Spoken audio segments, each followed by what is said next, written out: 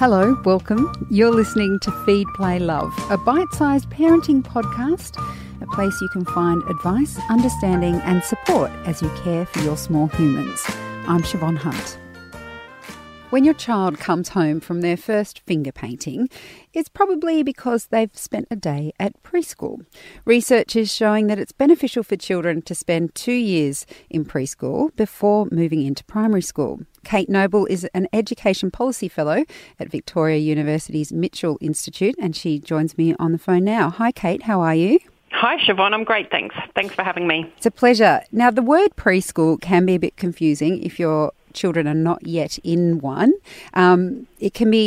It describes a lot of different kinds of care before school. So some people may hear preschool and think of a childcare setting, a kindergarten, or even a family daycare setting. What are you talking about specifically with your research when you talk about preschool being beneficial for kids? Well, preschool, as it's really defined, is about an intentional teaching and learning program that's developmentally appropriate for 3 and 4 year olds and really relies on a play-based setting. So it can, as you point out, be quite confusing. It's kindergarten, it's preschool, and it's also preschool programs that can be embedded in long day care as well. And how do you know whether your centre's actually doing that? The best way to do that is just ask. Most of them will tell you because there are different funding arrangements depending on whether your child is enrolled simply in long day care or whether they're part of a subsidised, partly government-funded preschool program. So yes, the best way to find out is simply ask, and while you're at it, just ask about how that's done and the content of the program as well. So you just mentioned that it's for children around 3 and 4 before they start school. Many kids will start school at 5. Why are those 2 years particularly important? They're hugely important in relation to the way that child develops, both in terms of their brain development, but in terms of all of the social and emotional skills that they're picking up that they really need to start bedding down before they arrive at school. It's really interesting as well that even where most of us are familiar with the idea of 4-year-old kinder and that and preschool in the year before school, that it can look quite different to a 3-year-old preschool as well, because there's such a focus on where those children are at developmentally and making sure that the play-based learning program is really suited to their age, really. So let's talk about play-based learning because it has been around for a very long time, but not everybody understands why it's so important. What can children learn through play-based learning that they're not going to learn when they enter a more structured learning system in primary school? Well, I'm not sure if you've ever been in a classroom full of 3 or 4 year olds, but they are absolutely not ready to sit down for 45 minutes and be talked to. That would be quite a feat. So typically those kind of sessions, what we would consider to be formal learning, the kind that we see in the early years of school, they're quite limited. And it does happen, kids have mat time and they do spend a bit of time talking together as a group. But a lot of the learning is in quite a different kind of context. It looks very different. So I can give you a great example. While I was on parent duty at my 4-year-old's kinder, the educator noticed a group of children playing with magnets. And of course, they were just standing on chairs and seeing how many magnets they could get to stick together and having little competitions. But what she did was she approached that situation and developed a kind of whole learning around that was really quite amazing to watch. They got a book and they talked about how magnets work and the science behind magnets. And then they did a few experiments with the kids all kind of running around, grabbing different props from different parts of the kinder and looking at how magnets worked in practice. And, that's an amazing example of how the children kind of drove that learning and decided what they wanted to learn about. And the educator responded to that. What you're talking about there in terms of what the educator was doing, I've definitely observed that with my son and his teachers. He's a little bit older, he's 5 now, but to go to school next year. And I look at what he has learnt there, and they're very specialist skills, what the educators do and how they manage to enter into that environment and make it a learning experience. I know I couldn't do it, and I'm pretty sure most parents can't do it. So are there certain skills that kids learn from early learning educators that you can't get if they're not in preschool? And if they're not getting it at home, what happens to those kids who don't get access to preschool in the years that you're talking about, like 3 years and 4 years of age? That's a really great question. And honestly, I think every parent is capable of that kind of interaction with children. But you're right, it's very much around having the skills and the knowledge to do that. And our amazing kindergarten and preschool teachers have a huge amount of that. I mean, it's great for families to spend some time in kindergartens if they can do that, because what you learn from the child's educator is pretty amazing stuff.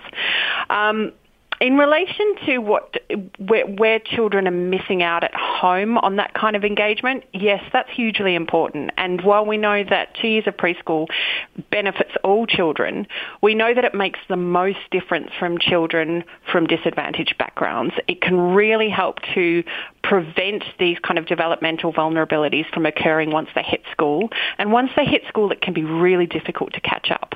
So we know that 2 years of high-quality preschool can mean that children are half as likely to repeat a grade once they get to school, and that's obviously a really great thing.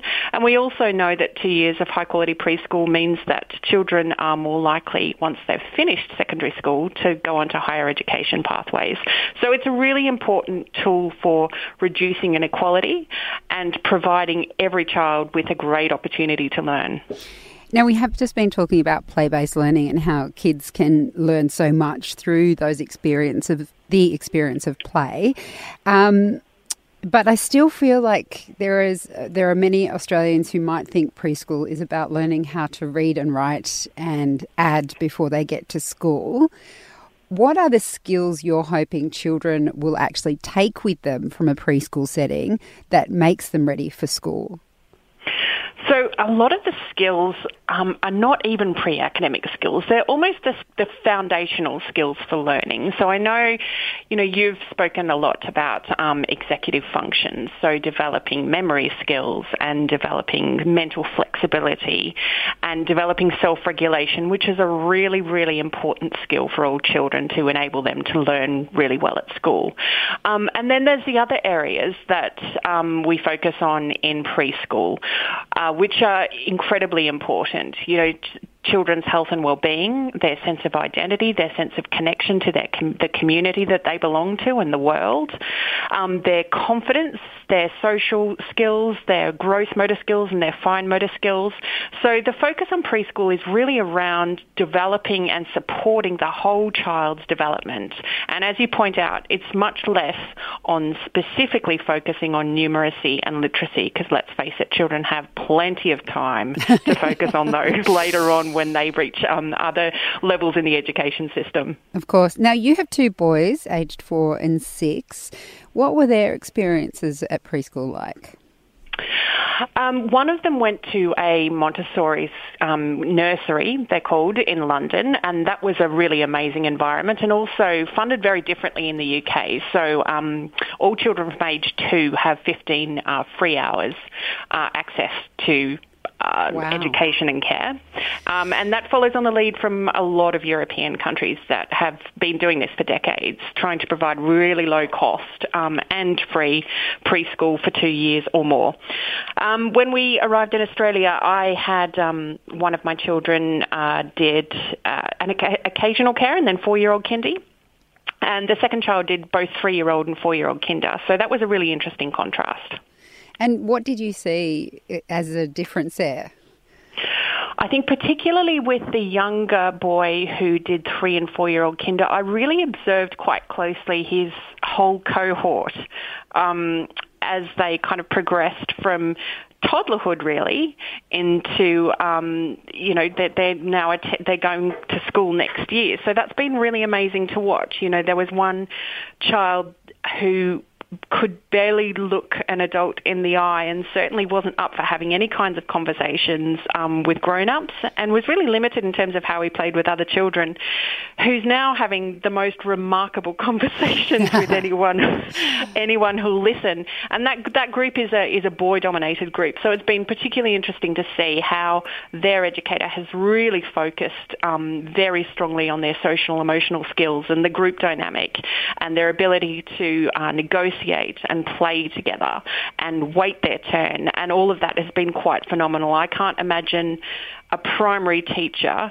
having to deal with some of those problems as well as implementing the school curriculum. It's so important that this happens at preschool and so beneficial to children and teachers later on. Kate, it's so interesting. I can't wait till everybody actually embraces the understanding about how important kindy or preschool is for children and for all of us. But your research is definitely going some way to getting that across the line. So thanks for talking with us. Thanks so much, Siobhan. It was great being here. That's Kate Noble. She's an Education Policy Fellow with the Mitchell Institute. Feed, Play, Love is a babyology podcast produced by Debbie Ning and presented by me, Siobhan Hunt. We'd love to hear from you, so if you'd like to get in touch, email us at feedplaylove@theparentbrand.com.au. See you next time.